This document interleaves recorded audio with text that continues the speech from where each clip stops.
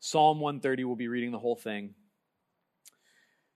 and then pray, and we'll get into it. So, Psalm 130.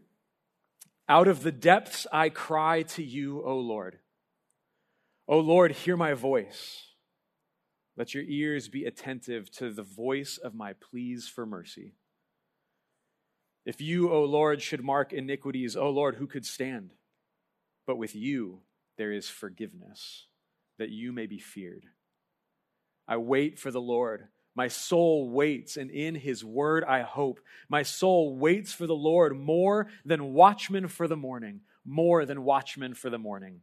O Israel, hope in the Lord, for with the Lord there is steadfast love, and with him is plentiful redemption, and he will redeem Israel from all his iniquities.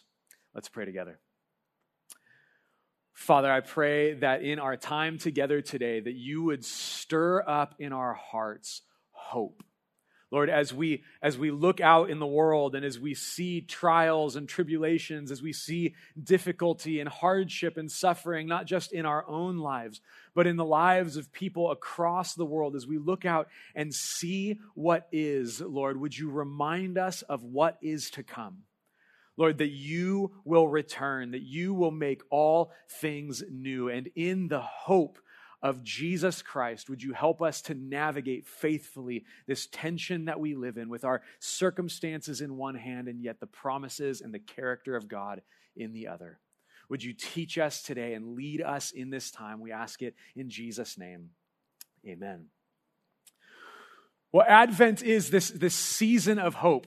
Advent simply means arrival. It's when we look back on the arrival of Jesus Christ and we look forward to his return. We remember the anticipation that the people of God experienced under Roman oppression as they longed for Messiah to come, and the joy that filled their hearts when Messiah came and they heard the good news, the gospel of Jesus Christ, that they had been set free not only from not merely from Roman occupation, but from oppression of sin and Satan and death. And so we look back on that season. We remember what the baby in the manger means.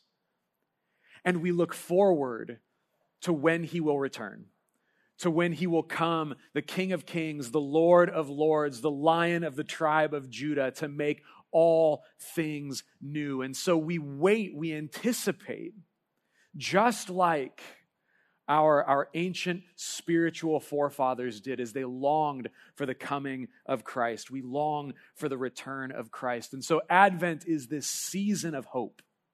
This season of hope. But we need to understand what hope is and what it isn't.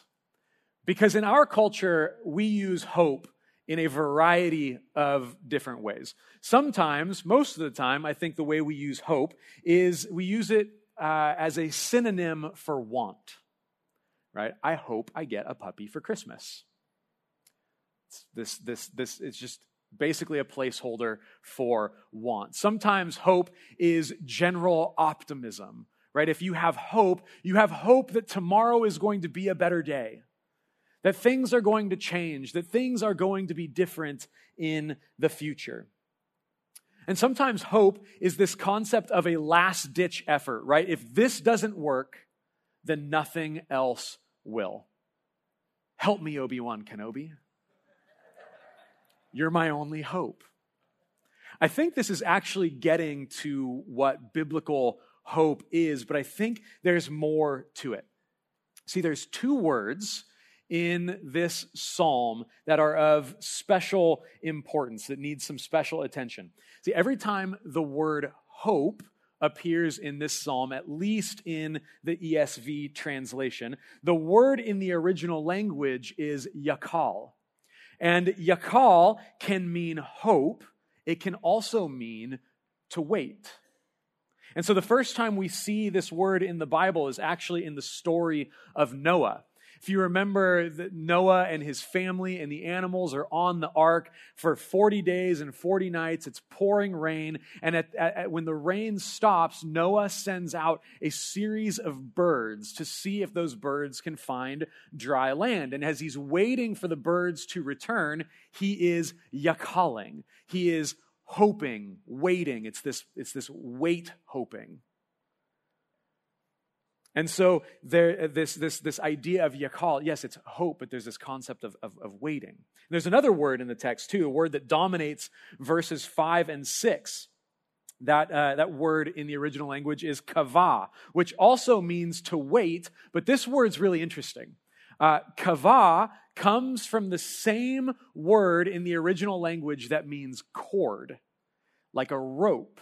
And so it has this connotation, this concept of a cord being stretched between two opposite forces, pulling on the cord so that it's tight. And so the one waiting, the one kavaing is anticipating that something will come, something will finally break the tension. And so like this, like a game of emotional tug of war where we are the rope, we are being pulled on by two different forces. In the one hand, we have the reality and the pain of our circumstances. Your fear, your grief is real grief. Your pain is real pain. And we hold it and we're honest about it in the one hand. But in the other hand, we have what we know to be true about the character and the promises of God. And this life is a life of tension, of hoping and waiting for the day when God will finally break the tension. And so this psalm is a perfect example of this kind of waiting, this kind of hoping, this kind of tension. And the thing that helps us to navigate this tension between desperation and deliverance is hope. Hope in who God is, in what he's done, and what he will do. And so the tension in our psalm begins in the psalmist's desperation. We learn a lot about ourselves, and we learn a lot about God in desperate situations. Here's a little pastoral confession. You meet people all the time. Maybe if you haven't, you will. Just ask people what their favorite book of the Bible is, and you will meet people all the time who will tell you, I just love the Psalms. Throughout my Christian faith, I did not resonate with them. I'm not saying the Psalms are bad.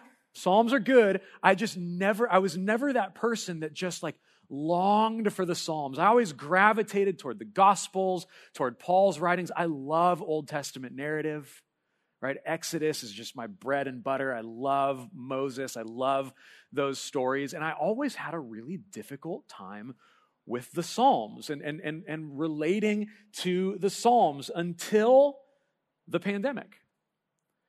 I remember early on in the pandemic, for a couple of weeks, I just found myself unable to pray. I didn't know how to pray. I didn't know how to talk to God about what I was experiencing. I didn't know what to pray for. It felt like if I was honest with God about my experience, I would either be invalidating his goodness or his sovereignty. And I looked out at the world and I was like, God, I don't know. I don't know how to talk to you right now. And then in creeps the shame and the guilt and the lies of the devil that just telling me like, you call yourself a pastor? You call yourself a pastor and you don't know how to pray? You should be ashamed of yourself. And so not only did I feel discouraged in my faith, but I felt alone and I felt ashamed. I felt disqualified. I felt like this like, what is wrong with me? And in the moment, I couldn't tell you why this happened. Now, looking back, I can tell you it was just clearly the Holy Spirit. In a moment, sitting on my front porch in the sun, just like lamenting over the way things were going on in the world, I just opened up to the book of Psalms and I started reading.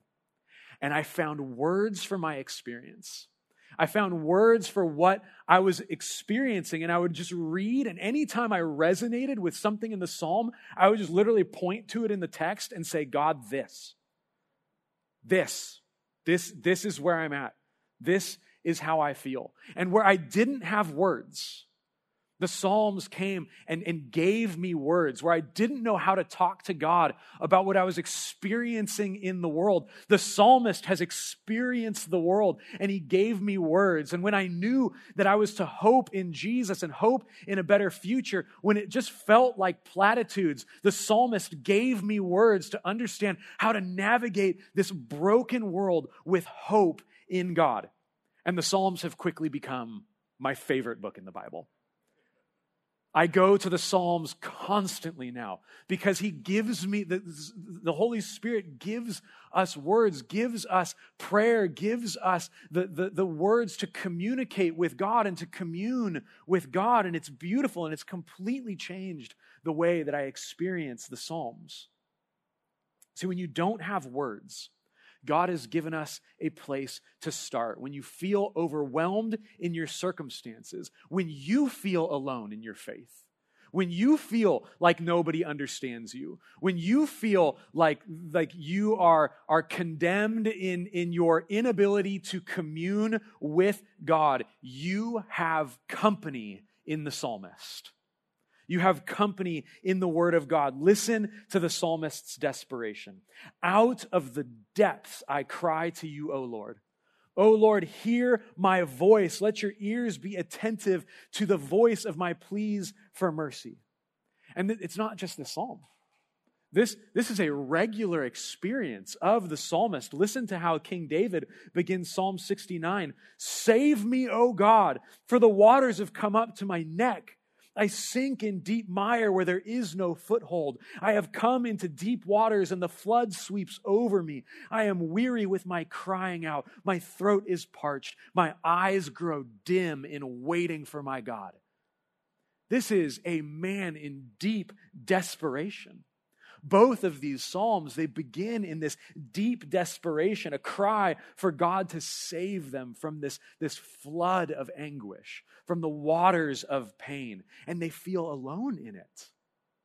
They feel alone in what's happening. And I'll give you a little spoiler. In each of these psalms that begin in this place of desperation, where the psalmist is crying out for God to hear, for God to speak, for God to intervene. Spoiler alert, God never does.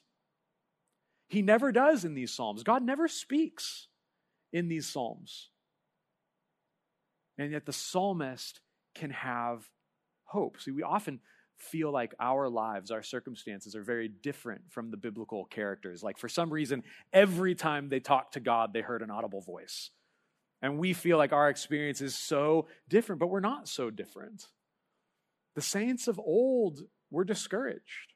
The saints of old experienced these seasons where they felt alone, where they felt like God was silent, where they had to pray, God, open your ears. Let your ears be attentive to my pleas for mercy. The saints of old felt alone and were troubled by it. These past few years have been incredibly difficult for everyone. And as a church, we've experienced our own unique pains in these last few years. And maybe some of you have felt alone. Maybe you're here and you still feel alone in it. You feel alone in your perspective. You feel alone in the way you view the world. You feel alone in the way that you view the things that have transpired in your life or in the church or in the world or in politics or whatever it is. Maybe you feel alone. But when you feel discouraged and like God is so far away, you're actually in good company. You're in good company. The psalmist wants you to know that he understands. The psalmist wants you to know that he's experienced that anguish. He's experienced that pain, that discouragement, and that feeling of isolation. And he wants you to know that there is hope. That there is hope when you feel that way. That there is hope that God is able to deliver you from your desperation. But he wants you to know what the source of our desperation truly is. See, our circumstances in life are real. Your pain is real. Your grief is real. Your feelings of isolation, those are real. And we should never diminish those or try to run from those. We need to press into those, call them what they are honestly, lament that we experience those, but we bring them to the Lord. And so our circumstances in life are real, but our truest need, the psalmist says, is to be delivered from sin. The source of the psalmist's struggle in this text is sin. He says, if you, O Lord, should mark iniquities, O Lord, who could stand? But with you there is forgiveness, that you may be feared. See, iniquity is one of these words in Scripture used to describe the human condition. It's like sin, transgression, corruption, evil. All of these words describe the human condition. But iniquity means wickedness. It's not just making mistakes. It's not just doing the wrong thing. It's a heart that is bent toward corruption. See, sin is like a computer virus. Right? And it entered into the world when Adam and Eve ate the fruit from the tree of knowledge of good and evil. They ate the wrong fruit from the wrong tree, just like that last time you downloaded the wrong file from the wrong website and your entire operating system is now kaput. We operate in this corruption. We operate in this brokenness, in this sin. And so sin has spread into every aspect of creation. And so now it's corrupted. And so we operate in this brokenness. We operate kind of like we're glitching all the time, or like our software is crashing. And so the world's greatest need is God's mercy. The world's greatest need is God's mercy for sin. And so the psalmist knows that if God were to hold everyone accountable for our iniquity, no one would be able to stand. And so he cries out to God for mercy because he knows that in him we can find forgiveness. God has what you truly need. God has what you need and is generous with it. And so the psalmist is pointing our attention to God, for in him there is forgiveness. And when we receive forgiveness, as the psalmist says, our fear shifts from our circumstances and onto God. Did you catch that in this text? That the reason we fear the Lord is because forgiveness. For God, in you there is forgiveness, that you may be feared. That you may be feared. The reason there is forgiveness is that you may be feared. If someone were to ask you before today, why should you fear the Lord? How many of us would have responded, well, forgiveness, of course. My kids have literally asked me that question. I probably gave them some theological, long-lengthed answer and could have just said, because forgiveness. But how? Why does forgiveness inspire the fear of the Lord? Check this out. At the beginning of the psalm, the source of the psalmist's fear is his circumstances, specifically his iniquity. And he's desperate to be rescued. But then here in the middle, his fear shifts from his circumstances. It shifts from his iniquity and on to God, because the greatest power in this world is not sin. The greatest power in this world is not sin. It's not Satan. It's not death. The greatest power in this world is God. And so remember when Jesus and his disciples were on the boat in the middle of the storm and they're freaking out. Jesus is asleep and Peter and the disciples, they run and they say, don't you care that we're perishing? And so Jesus wakes up and says, storm, chill out. And the storm chills out. They did not respond by jumping and celebrating. They responded in fear because there was something on the boat that was stronger than the storm. There was something on the boat whose words were more powerful than the storm. And so they were terrified, even when that power is used for their good.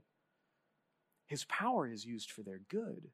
And they're still in awe, in reverent fear of the one that's on the boat. And so God's power and willingness to save means he must be taken seriously. This is the fear of the Lord, that God must be taken seriously, not because we're afraid that he'll hurt us. We're not afraid of him smiting us. The fear is this reverence before the one who both condemns sin and forgives sin. The fear of the Lord is taking both our sin and God seriously. It's taking God seriously for who he is and taking our sin seriously for what it is and what the consequences of our sin are. It's knowing, the fear of the Lord is knowing that the very same one who judges sin is also the one who is our hope for forgiveness. And so this power and beauty and forgiveness of God shifts our fear from our sin and our circumstances and what might happen onto the one who uses his power for our good, but deserves our reverent awe and wonder and worship. And so God is so much greater than sin. There may be some here who fear the Lord because you believe if you step out of line that God will smite you. But that's not what the Word of God says. Something different. It tells us to fear the Lord because when we step out of line, sin doesn't have the last word. That Jesus has the last word. Someone so much greater than sin will have the last word, and Jesus forgives sinners. That's a beautiful truth that we can take to the bank and stand in reverent awe and wonder. And it also is what gives us hope. And so it's in light of who God is and what he does that the psalmist has hope. He continues. He says, I wait for the Lord. Remember, this is that word kavah. This is that tension, that rope being stretched between two realities. He says, I wait for the Lord. My soul waits, and in his word I hope. My soul waits for the Lord more than the watchman for the morning. More than the watchman for the morning.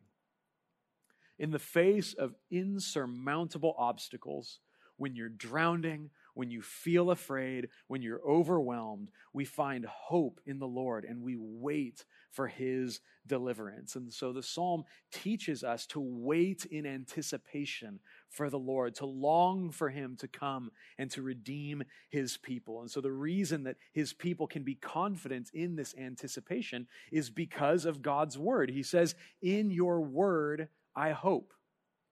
And this hope in God's word is more than just hoping that God speaks into the situation. Remember, like I told you, God never speaks in this psalm. It's just the psalmist coming to him. And so how can he hope in God's word if God never speaks, if God never gives him an answer to his prayers? Well, it's his recognition that God has already spoken in Scripture. And so Scripture is this written record of God's saving work of his covenant people. And so the psalmist is confident in his future with the Lord because of God's past faithfulness to his people. God's continually forgiving. He's continually forgiving. He's continually providing hope throughout the Scriptures. And so from beginning to end, the Bible is a book of hope and salvation. From the very beginning to the end, it is a book of hope. Remember at the very beginning of the Bible, when the world was a dark, watery chaos, and life could not inhabit earth. The Spirit of God was hovering over the face of the waters. The world was uninhabitable, chaotic, and empty, covered in water, but the Spirit of God is there. And where the Spirit of God is, there is hope. And so the Lord, he speaks all things into existence, and he makes this dark, watery chaos into a place of paradise for his people. Because when God steps into the scene, no matter how desperate a situation, there is hope. And in this paradise, when humanity rebelled against God and sinned against God in the garden, and they feared death, and so they hid from God, God came to them. He found them, he clothed them, and he promised them that not only would he not crush them, but that a seed of the woman would crush the head of the serpent who tempted them, and his heel would be bruised in the process. He gives them the message of hope, the first good news communicated to them after the fall. And so humanity can have hope because the serpent will be destroyed. And then God called Abraham. And he told Abraham that he was going to make him a great nation, and that he was going to give him innumerable children, and that he was going to bless him, and that his children were going to be a blessing to all the families of the world. But there was one problem. Abraham's wife, Sarah, couldn't have kids. How would this be fulfilled? And so Abraham waited, hoped and waited for 25 years. How many of us have waited for 25 years for anything? He waited for 25 years, and when he was 100 years old and his wife was 90, the promised son Isaac was born. And when Joseph was sold into slavery by his brothers and wrongly accused by his master's wife and put into prison, the Lord was with him, and he rescued him from his imprisonment, and he established him as the most powerful person in all of Egypt next to Pharaoh. And God used his position to save his covenant people from famine. And then when Israel was enslaved in Egypt for 400 years and was on their way out, but their backs were up against the Red Sea, and Pharaoh and his army were in hot pursuit, and they said, "What are we going to do?" The Lord parted the sea, and Israel walked across on dry land and into freedom. And then when they worshiped the golden calf, immediately after being brought into covenant with God, like having an affair on their wedding night, Moses interceded for the people, and God forgave the people. And then when they grumbled and complained against God, and a plague of snakes entered the camp and started biting people, and people started dying, God told Moses to make a bronze serpent and lift it up on a pole, and anyone who looked at the serpent would be healed from their disease, and they would not die, but they would live. This is what it means to hope in God's word. It's remembering his work of redemption from the very beginning, and that was just from the first 4 books of the Bible. All of those stories, that's just from the very beginning. And so God's past reputation of deliverance and forgiveness is our future assurance of our deliverance, of our forgiveness. God's faithfulness is like the sunrise, the psalmist says, that he's waiting more than the watchman for the morning. And so the psalmist is waiting with anticipation. The watchman would stand guard on a wall surrounding a city or on a castle. They would stand guard, and they would watch and defend the territory from attack. And so night was a very vulnerable season where they couldn't see what was in front of them. They couldn't see what might be mounting an attack in the distance beyond the shadows. And so they strained their eyes. They waited for the morning. They waited for that glimpse of dawn. They waited for the sun to come up and to illuminate what was out there so that they would know that they were safe. And so you may feel like you are shrouded in darkness. You may feel alone and discouraged. You might feel like the world around you is hopeless and dark. But God is more faithful than the sun. As the sun rises, God will deliver. God will save. God will forgive. It's who he is. It's what he does. The reason that the psalmist can have this confidence, the reason that the psalmist can have this hope, the reason it's not wishful thinking is because this is who God is. This is what he has done. This is what he always has done, what he always will do. And so hope is not wishful thinking. It's a resolved trust in the character and the promises of God so that we're not abandoned in our desperation, but we have the assurance of deliverance. You can know today that you can have the assurance of deliverance regardless of your circumstances, regardless of what you're going through, regardless of how you feel trapped in life or how you feel condemned by your mistakes or how you feel cut off from community or how you feel trapped in whether it's addiction or sin or violence or whatever it is, whatever you are trapped in, you can know today that you can be certain of your deliverance. You can have hope today because of who God is, because of what he has done, because he will always do it. This is who he is. He is the God who delivers. It was this hope and assurance of deliverance that enabled God's people to endure some of the most difficult seasons and situations in life. They persevered through persecution and violence time and time again. Plagued by suffering and evil, they waited for the promises of God to be fulfilled. Year in and year out, they would read these psalms. They would sing these psalms together. They would pray these words when they didn't know how to pray. In fact, this psalm has a really interesting place in Israel's worship. Sorry, garland is falling down here. This psalm has a really interesting place in Israel's worship. It's one of 15 psalms in the Bible that have the heading, a song of ascent. And these 15 psalms were sung by the Jewish people as they would ascend the mountain to Jerusalem, as they would ascend to Jerusalem and to the temple to worship God during the prescribed feasts. And so you can imagine all of these pilgrims coming from all over the kingdom, walking toward Jerusalem, singing these songs. In fact, last Sunday, we talked about the triumphal entry when Jesus entered Jerusalem for the Passover feast. Jesus and his disciples would have been singing these psalms, would have been singing Psalm 130. And so you can picture the people ascending the mountain toward Jerusalem and toward the temple and singing this song, approaching the one who has saved them time and time again, who never grows weary of saving his people. And so imagine the different circumstances that people would be in.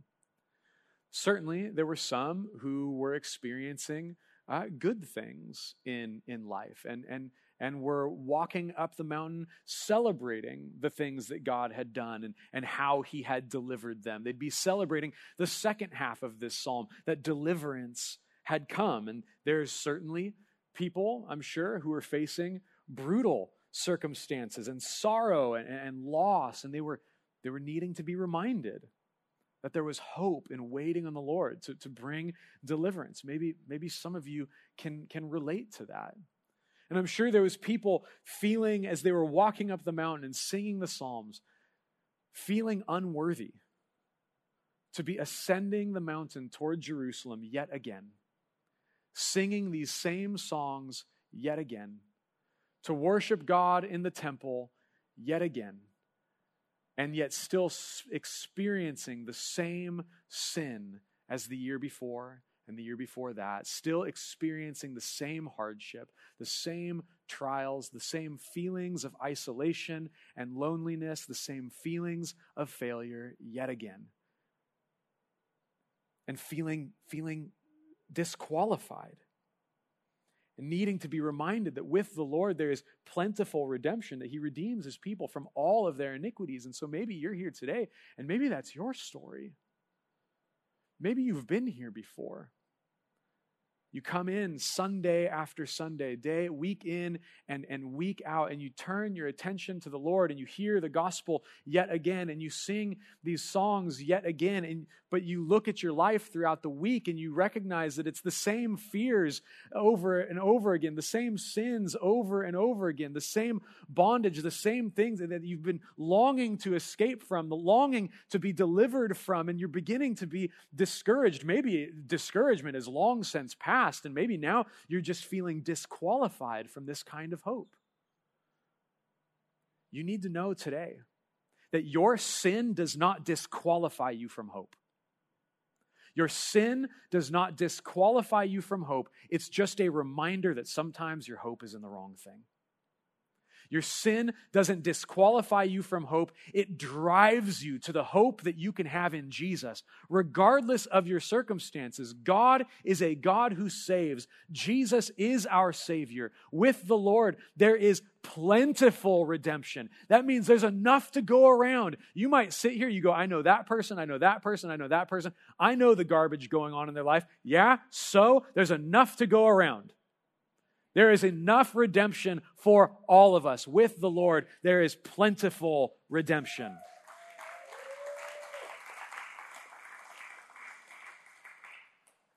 He's not waiting for you to recognize your sin and come to him with your tail between your legs. He recognizes your sin, and he came to you with a cross on his back. He's not waiting for you to get it together. He has done it for you. He was crushed for our iniquity. For our transgression and sin, he suffered the penalty. Jesus Christ came into this world to save you from desperation, to save you from anguish, to save you from sin. Your sin does not disqualify you from hope. It drives us to the cross. Reality Carpinteria. Hope in Jesus. Because in Jesus, you have a greater hope.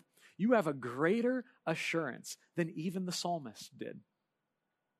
The psalmist can come and he can write these words and know about who God is and what he has done from the past. But it was on the other side of the cross. He did not know how the Lord would deliver. He did not know when it would come. And so we can have a greater assurance than the psalmist looking back and seeing what Jesus has done.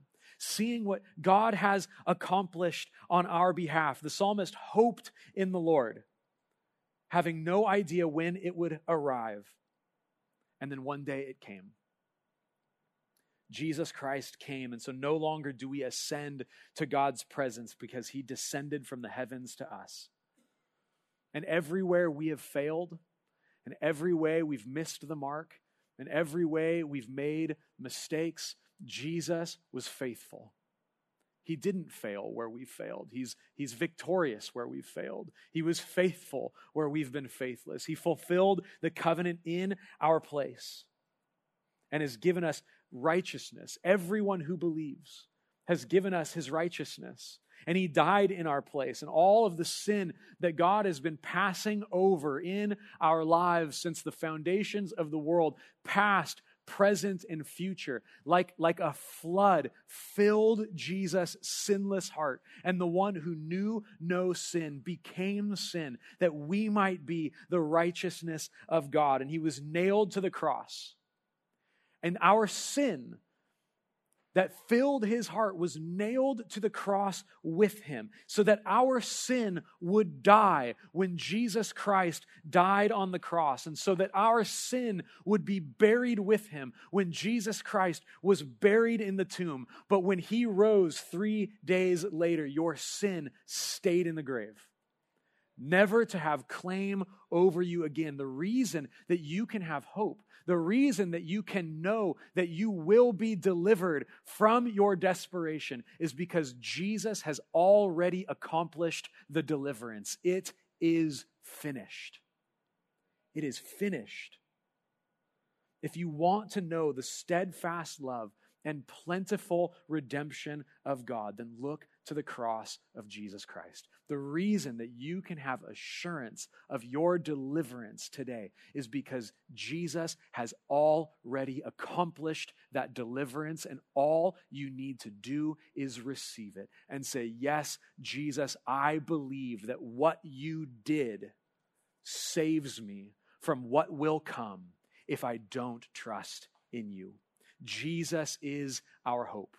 Jesus is our only hope. The reason Advent is a season of hope is not because we buy each other presents and because of the human spirit that we can accomplish something, we can change things. No, Advent is a season of hope because Christ has come, he has died, he has raised from the dead, he has saved, he has poured out his Holy Spirit, and where the Spirit of God is, there is hope. And Jesus is coming again to make all things new. This is what Advent is all about.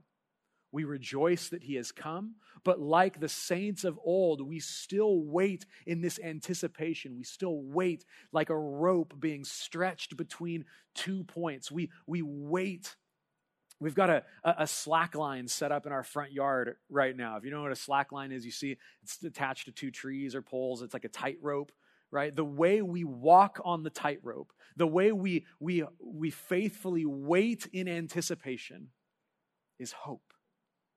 Hope is what keeps us navigating this distance between desperation and deliverance, because he is coming again. And so we wait and hope in Jesus, knowing that that is what will finally break the tension. And Jesus will win over, and we will be set free. And in the meantime, he's given us his Spirit. And if you've trusted in Jesus, then you have the Holy Spirit of God. And where the Spirit of God is, there's hope. Let's pray together. Jesus, it is in you and your name and what you have done that we put our hope. Lord, it is because of you that we are delivered from our desperation now and in the age to come, that you have given us your Spirit. And where your Spirit is, God, we have hope. And so, Lord, would this hope stir us up now? Lord, would this hope stir us up and fill our minds and heart with the glories of God, of what you've accomplished to deliver us from our desperation, Lord, when we feel like the waters have come up to our neck. Lord, would you bring deliverance and set our feet on a sure foundation? Lord, we love you and we give you all praise today. We give you all glory and all of our worship. Would you fix our eyes and our attention upon you? Be glorified in our minds and our hearts, and stir us up to worship you in this place, to rest and trust in the deliverance that you have brought for us. We pray it in Jesus' name. Amen.